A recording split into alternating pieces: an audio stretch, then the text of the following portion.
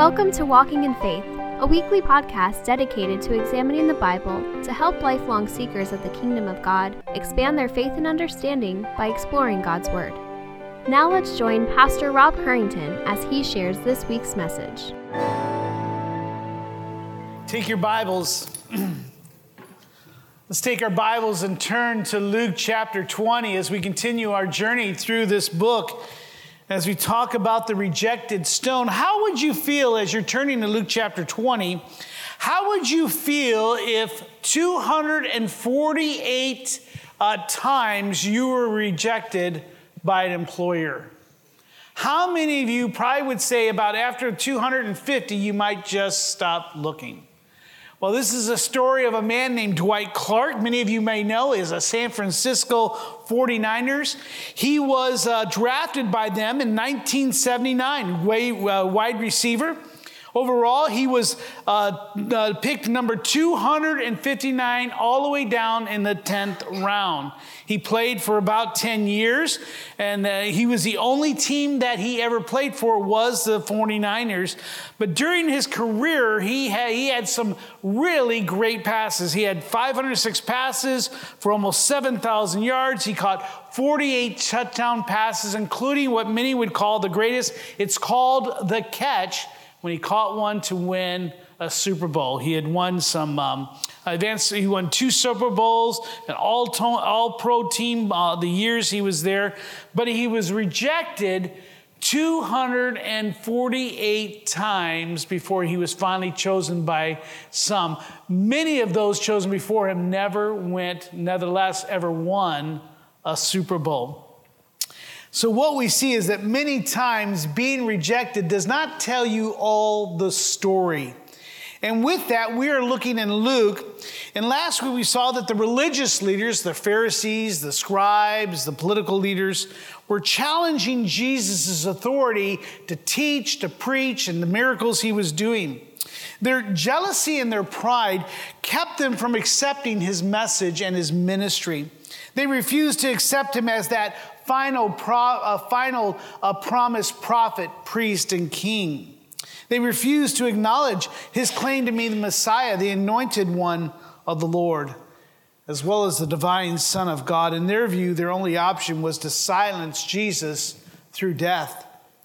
We examine how Jesus' authority comes not only from his identity as the Son of Man and the Son of God, but it comes from the Father who sent him to redeem the children of God, including us. In doing so, we recognize that Jesus has left us the scriptures as our authority today to teach and preach and to lead us in the godly life. And we talked about how many times people would ask us, by what authority do you say these things? Do you live this way? Do you vote this way? And we need to refer back to scripture. Because of this, we need to understand that even today, when people still ask, by what authority do you do these things? And we must be ready to give an answer to them, as Jesus, in this case, was ready to give them an answer, but they refused to answer his question for the hope that we have in Christ.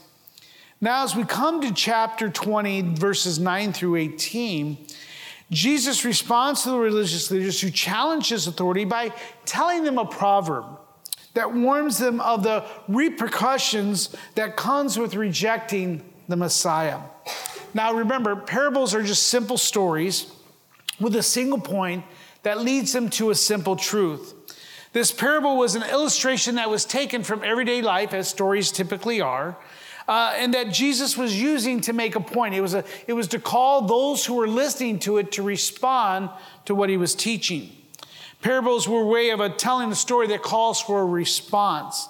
And even today, as you and I read this, we're not the original audience. However, as it's been passed through and inspired by God, you today are going to be called to make a response to this parable even so.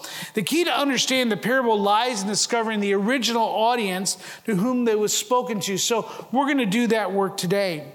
In this case, Jesus, as you can imagine, was sitting and surrounded by the followers in the temple, listening to his teaching.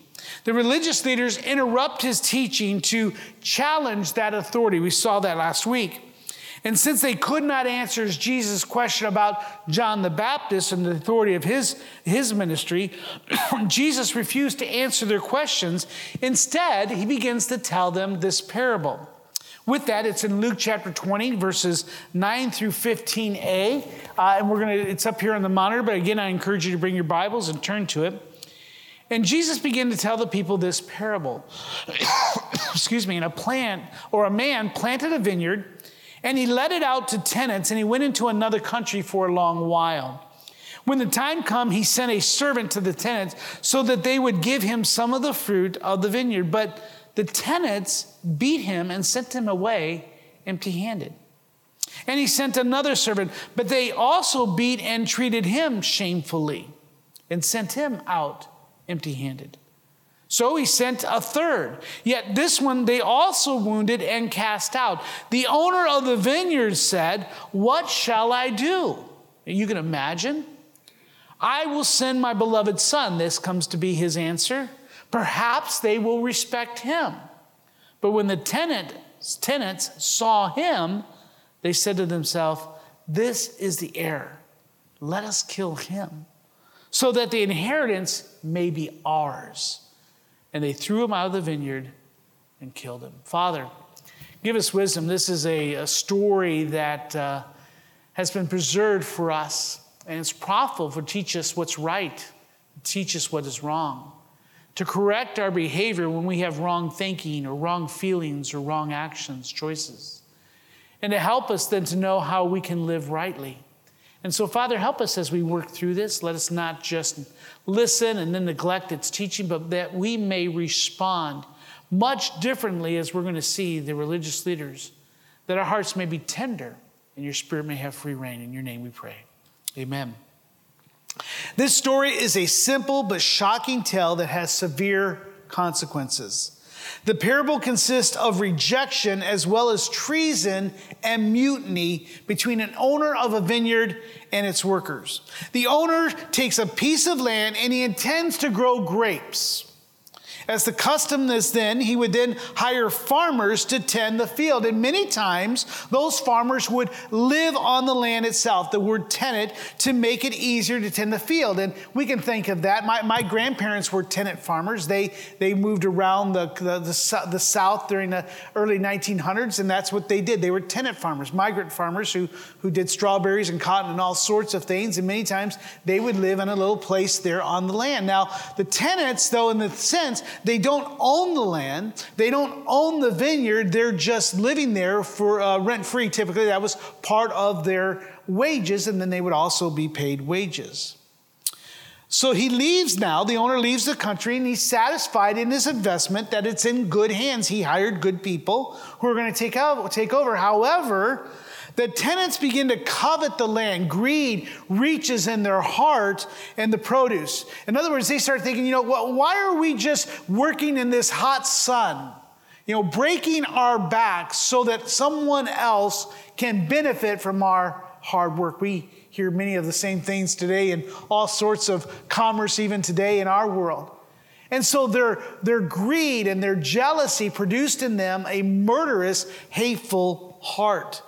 In their view, they worked the land. They tended to the crops. They deserved more than just shelter and just fair wages. So as the owner sends his representatives after some time to collect some of his investment, his grapes, so he could make wine or whatever he may do with it and sell it, the farmers treated them harshly, sending them away empty-handed with just a beating for their troubles. 3 times we read that they rejected the owner's overture to receive what is duly and rightfully his. Eventually, the owner, trying to figure out what to do, how can I get my investment back? These people are out of control, comes up with the idea of sending his son, thinking that they will respect his position and his identity. This is the owner's son. However, they realize they now have an opportunity to get rid of another obstacle in taking possession of the land, and they murder him. So for them, they don't care what the son's position is, his identity, and his authority. And though this is just a fictional story, This parable gets to the heart of all man, all of humanity. They desire to satisfy every craving, appetite, and passion that we have. Scripture informs us that the heart is desperately wicked and that everyone does what is right in their own eyes. What is interesting is that the actions of the tenant farmers is not what shocks the religious leaders and Jesus' followers and those that are hearing him. They probably they're probably more on the side of the tenant farmers. And this is not what shocks them or disturbs them or angers the religious leaders and the crowds. They don't really care about that so much.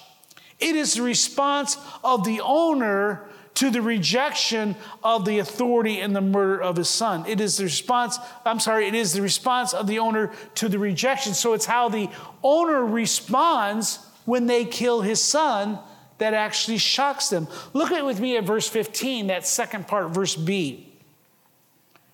Jesus tells the story, and then he turns to the crowd and the religious leaders, and he asks this question: what then will the owner of the vineyard do to them? Just a simple question.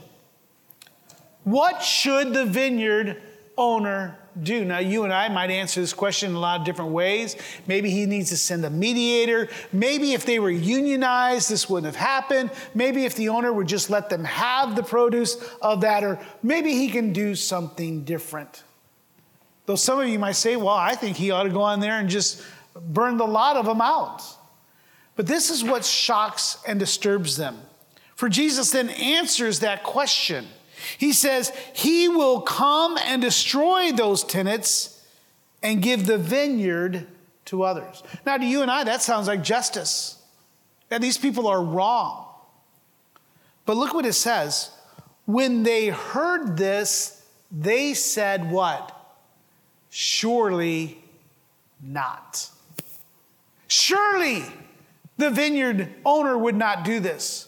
Why would he go to such drastic measures? So to answer that question and help understand why they are shocked at this, when you and I are saying, yeah, I think that's probably the right thing to do, I want to break down the parable. This parable serves really, as you and I come to it, this is why it's important to understand the original audience, is that it's a metaphor for the history of Israel. So you'll see it here on the screen already. It looks like we have it up there. Is that when we break it down, now this doesn't always happen with all parables, but this one it does well.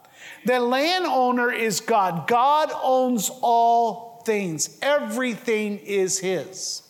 The vineyard is the kingdom of God, or Israel. So they understand that Jesus is telling a parable about Israel. The tenants are the religious and political leaders of the nation. They're the ones who mediate and run the country on behalf of God. They are in charge of faithfully stewarding it. The servants are the prophets that have suffered through all of the Old Testament history.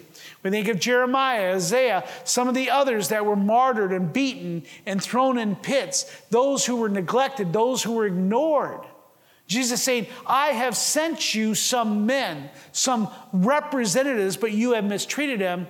But then we see, as which clearly comes to us as today, as we hindsight is 2020, is that we can clearly see that the owner's son is Jesus Christ himself, who is rejected, beaten, and killed.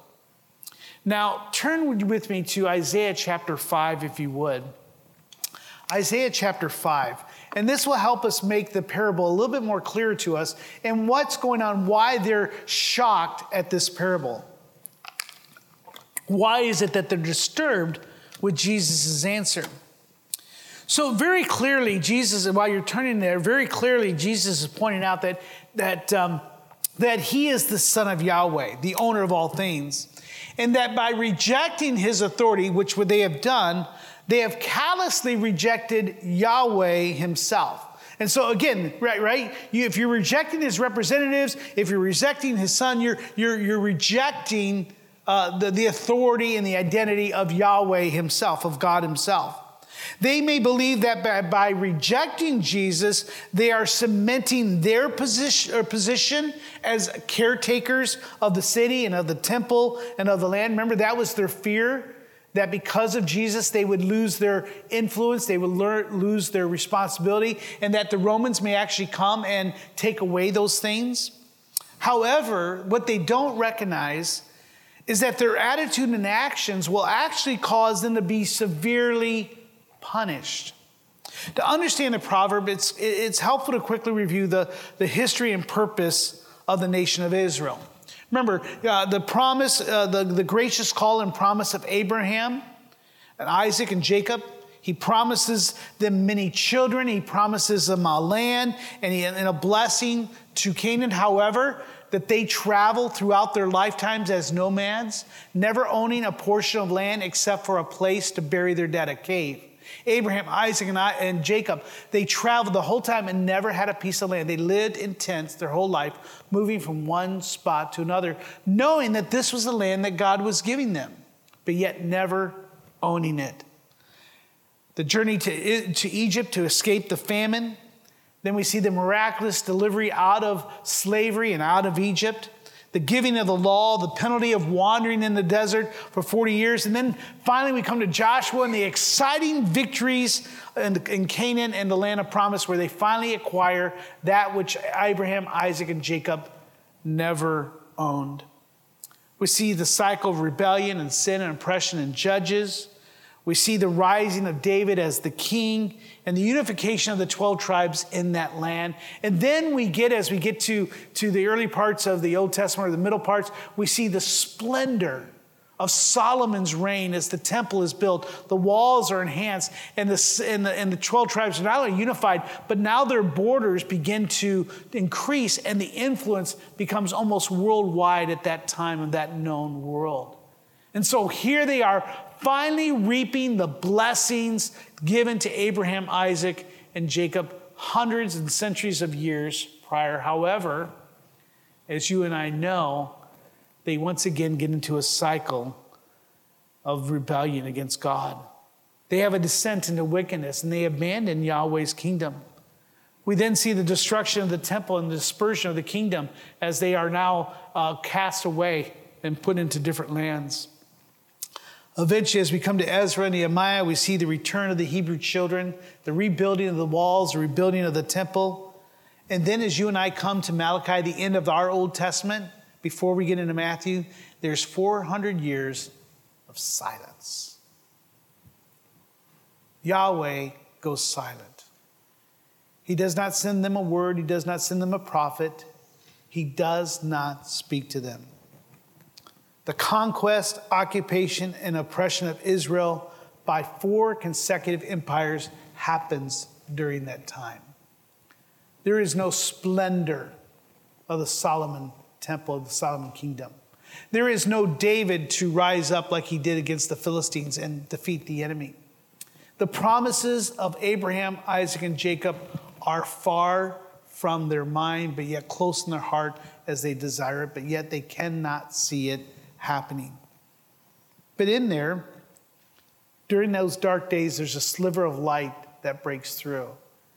As we open up the books of the gospel and we see the birth and arrival of John the Baptist, who prepares the way, and then again the miraculous appearing of Jesus Christ, who for 3 years begins to travel and brings the good news of the kingdom. So as we're looking at that, these people are desiring the return of Solomon's reign. And this parable, as we look at this parable of the vineyard, it alludes to Isaiah chapter 5, and we're going to read the first 7 verses there in a moment, but also Psalms 80 that Landon read to us earlier, where it says, restore us. That was, restore to us that which is lost. In reading Isaiah chapter 5, we're starting in verse 1. The prophet says, let me sing for my beloved my love song concerning his vineyard. So what we're seeing, Yahweh is now alluding to Israel, but he's comparing it to a vineyard. My beloved, speaking of God, had a vineyard on a very fertile hill. He dug it and cleared it of stones, and he planted it with choice vines. He built a watchtower in the midst of it, and he hewed out a wine vat in it, and he looked for it to yield grapes. So he's giving us a picture of what we're seeing here in the parable. Yahweh is planting a fertile ground. That's Israel. He's put vines in it. That's the children of Israel. And he's desiring grapes so that he may taste of it. But yet what we see, it yielded what? Wild grapes. No good. Sour. Good for nothing. But he goes on and says, now, O inhabitants of Jerusalem and men of Judah, judge between me and the vineyard. What more was there to do for my vineyard that I have not done in it?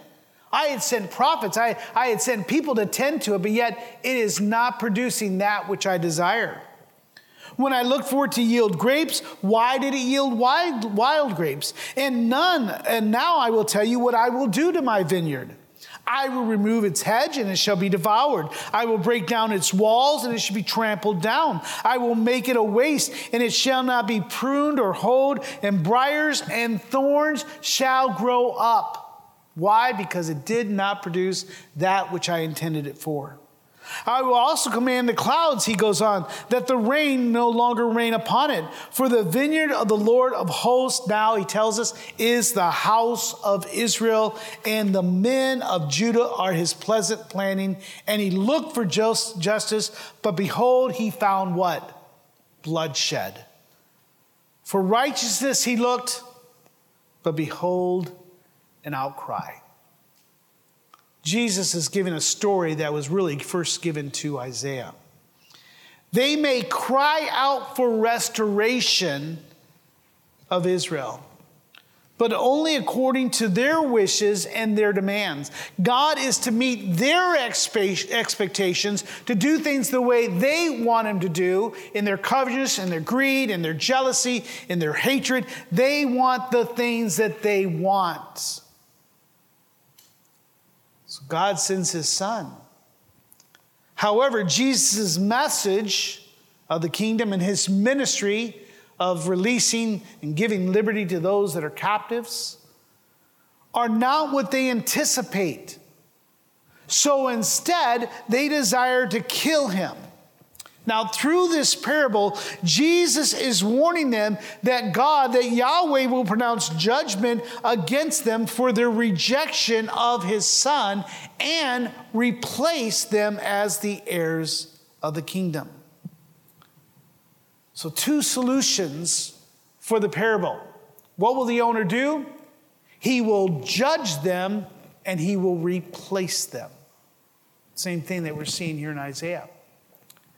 You see, if you reject the owner, if you reject his prophets and his leaders, if you reject his son, he will judge and replace.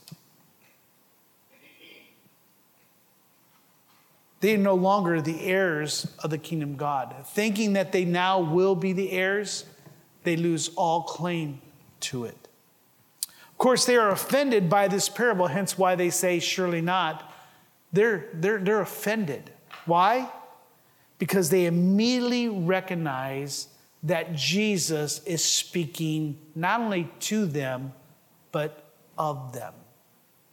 In other words, he's saying, you are the tenants. You are the guilty one.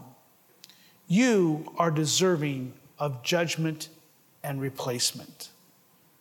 In essence, they're crying out, surely not. Yahweh would never abandon us.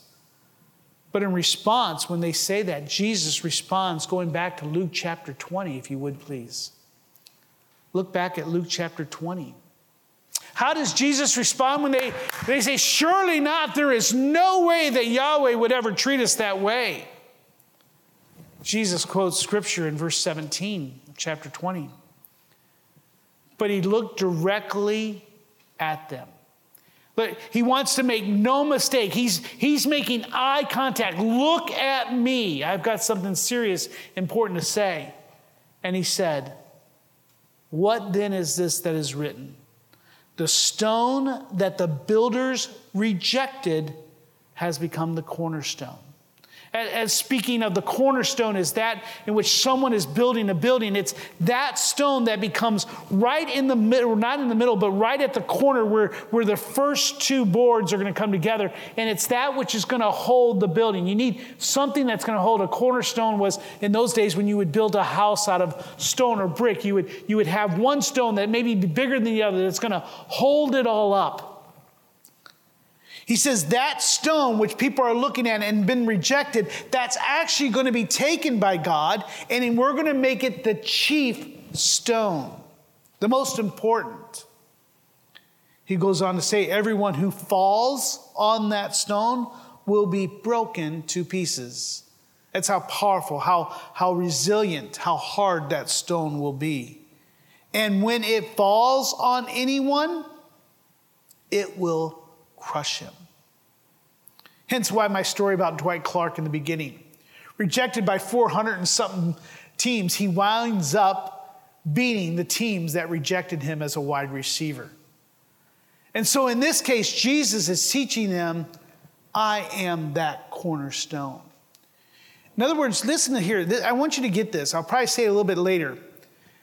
But you reject Jesus at your peril. To reject Jesus is a very serious thing.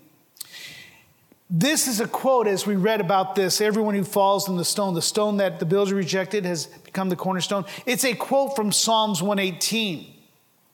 Jesus is asking him, what is it that this passage means? When David writes this, what does he mean? The stone that the builders rejected has become the cornerstone.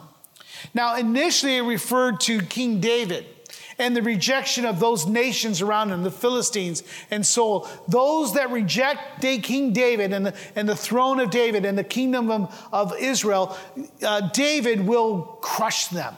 If you come against him, you will be broken into pieces. But now it's appropriated to Christ. In other words, Psalm 18 initially was about David, but overall it was about Jesus Christ, the Son of God, who would be rejected by his own people. If you were to turn to the book of Acts, chapter 4, if you can do that very quickly with me. Acts chapter 4. The religious leaders' rejection of Jesus' kingdom is going to cause them to lose it all. In other words, they may find an excuse to arrest Jesus and then brutally torture him and then kill him. And in essence, they think, now we have it back all to ourselves. However, in 3 days, we'll see that stone will rise again. They think that they've won it, but they've lost it. This becomes even clearer as the Apostle Paul interprets for us that passage in Psalms in Acts chapter 4. Are you there? Verse 8.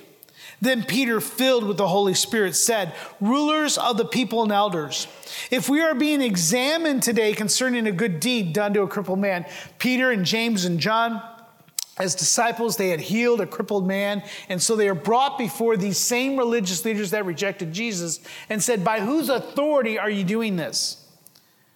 Peter is simply saying, if you're examining us, trying to understand this, by what means this man is being healed, look at verse 10. Let it be known to all of you and to all the people of Israel that by the name of Jesus Christ of Nazareth, the Son of God, whom you crucified, whom God raised from the dead, by him, this man is standing before you well. It's not by our authority.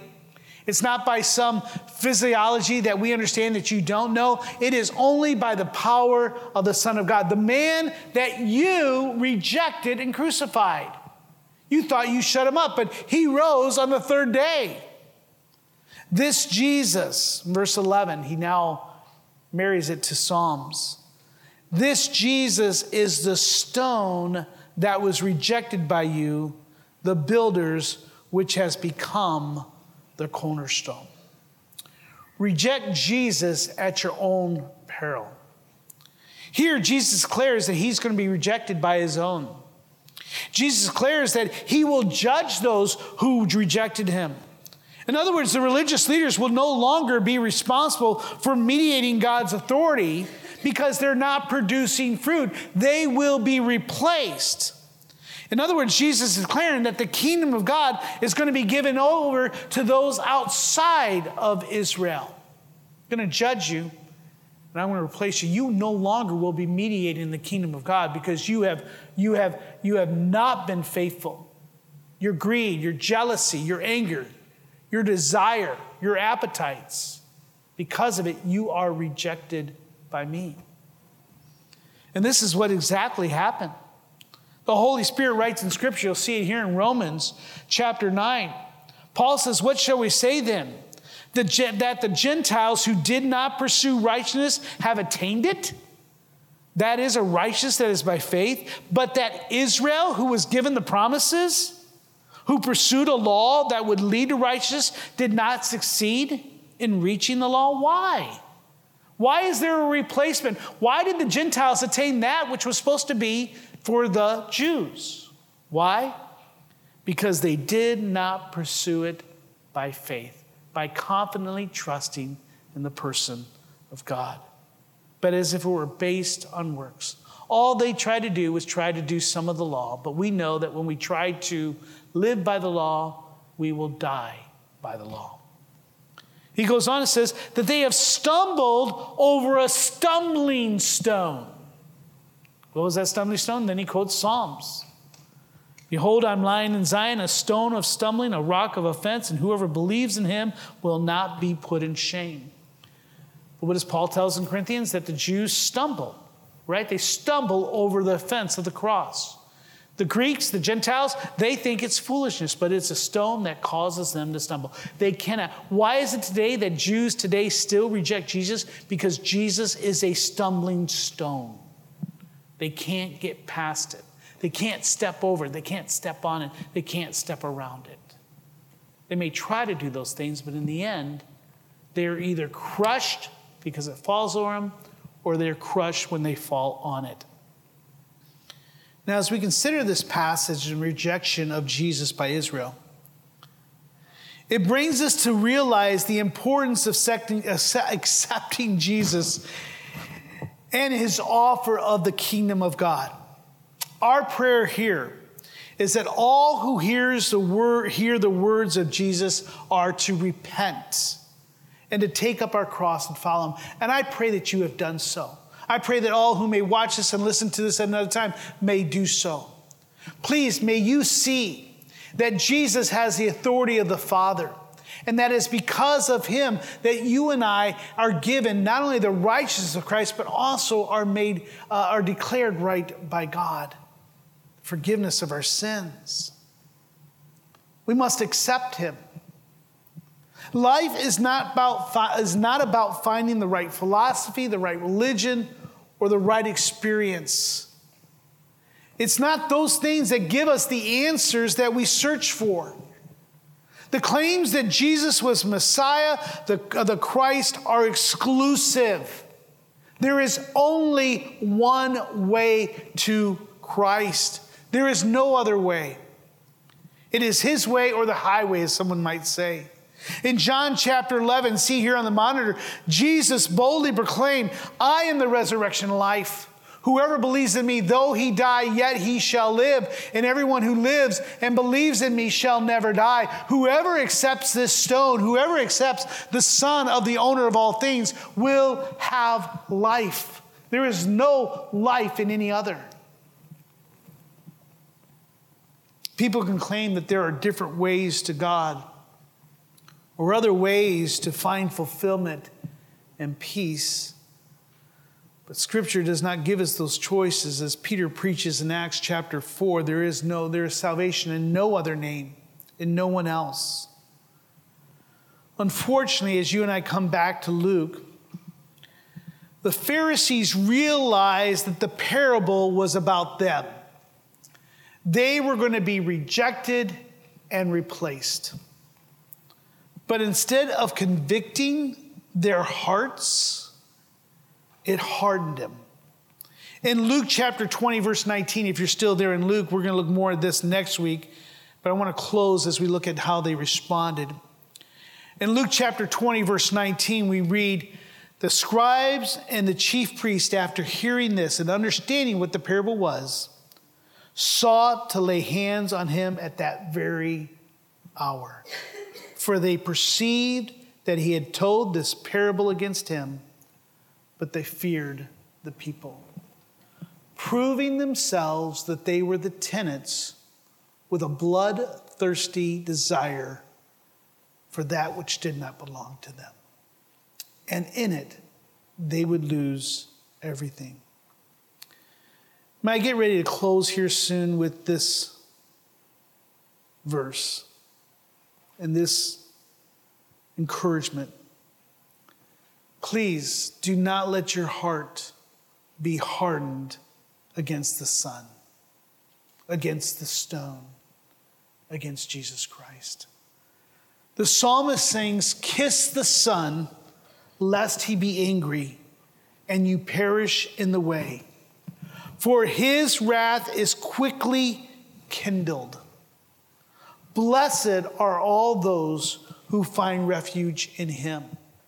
You see, that stone can either be a stone, a steady stone, a rock that you and I can hold on to, that can be a cleft for us, that can be a sturdy anchor for us, or it could be the very anchor that causes our demise as it falls and crushes us, our dreams and aspirations that are outside of God. Let us rejoice as we are recipients of the kingdom of God. Our inclusion into the promises given to Abraham, Isaac, and Jacob is a fulfillment of Daniel's dream in Daniel chapter 2. You might remember that dream is that Nebuchadnezzar had this great dream of a great image of great empires. And so Daniel, gives him the dream, gives him what that dream means. And in the end, there's this big idol that is made of different materials, iron, steel. The end, the feet are made of clay. It says that there would be a great stone that would come from heaven and that it will fall on this great statue and tear it down and break it down. The stone that struck the image became a great mountain and filled the whole earth. What is that stone? It's Jesus Christ and the kingdom of God. And the kingdom of God is growing as each heart submits to him. And I pray today, have you submitted to the kingdom of God? Have you accepted Jesus Christ? Are you kissing the Son? Are you embracing the stone? If so, then he is making you a citizen, a child of the kingdom. The kingdom of God is forever, and all those that accept Christ are his citizens. One day, Jesus will restore the faithful in Israel and unite his kingdom and finalize the promises given to them. I just want to end with this. As now the Gentiles, as you and I are Gentiles, we now get to receive the kingdom. But one day there will be a time when he will give it back and unite Israel with it. So Israel is not lost forever.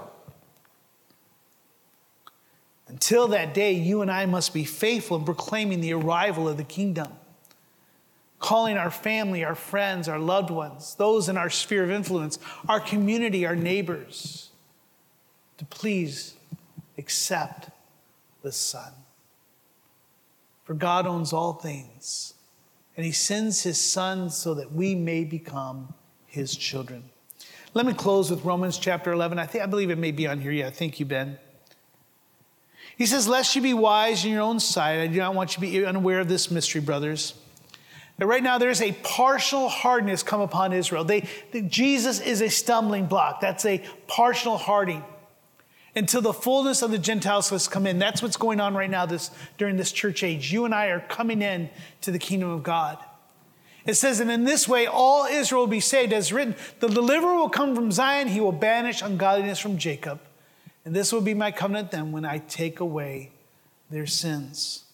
It has been judged. They have been rejected themselves and replaced. But one day, God will bring us all together into that new earth. Amen? And that's what you and I rejoice in. So my encouragement today is do not reject the stone, but embrace or encourage others not only to embrace it, but to live out the commands of that King. If there you head bowed, every eye closed, the worship team comes up. Just take a moment to pause.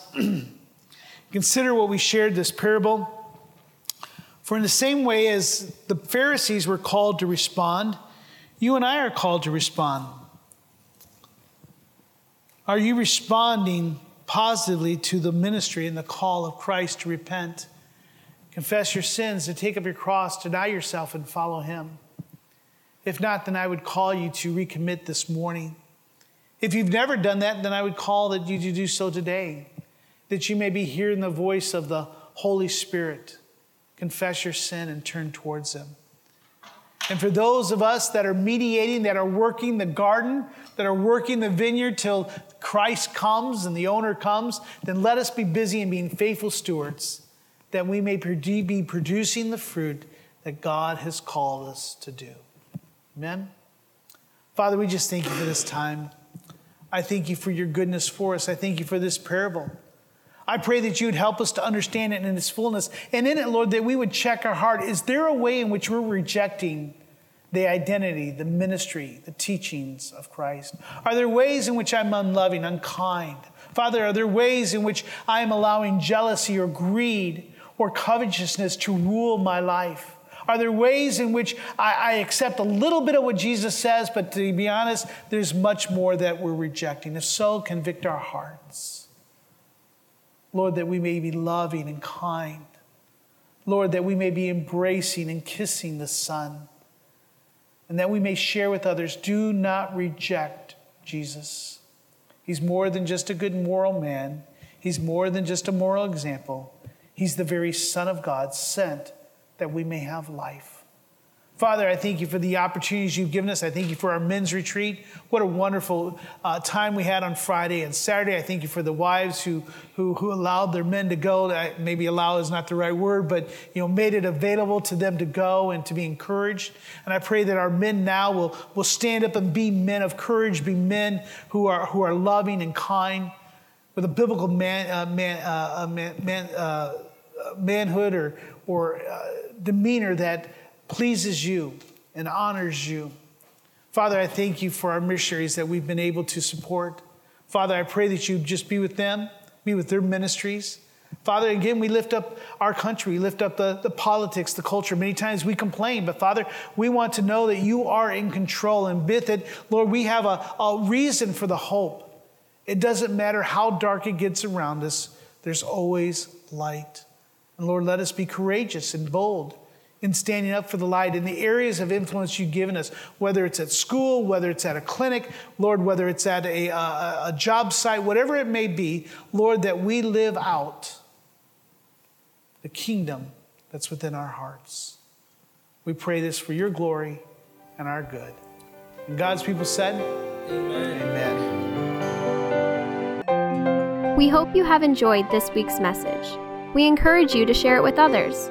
If you have any questions or comments, please email us at info@orangevilla.org. Be sure and join us for next week's message by subscribing to this podcast. To learn more about our ministry, submit prayer requests, or to find ways you can help share the gospel, visit us online at orangevilla.org. Till next time, we hope the grace and peace of God's love be ever present in your life.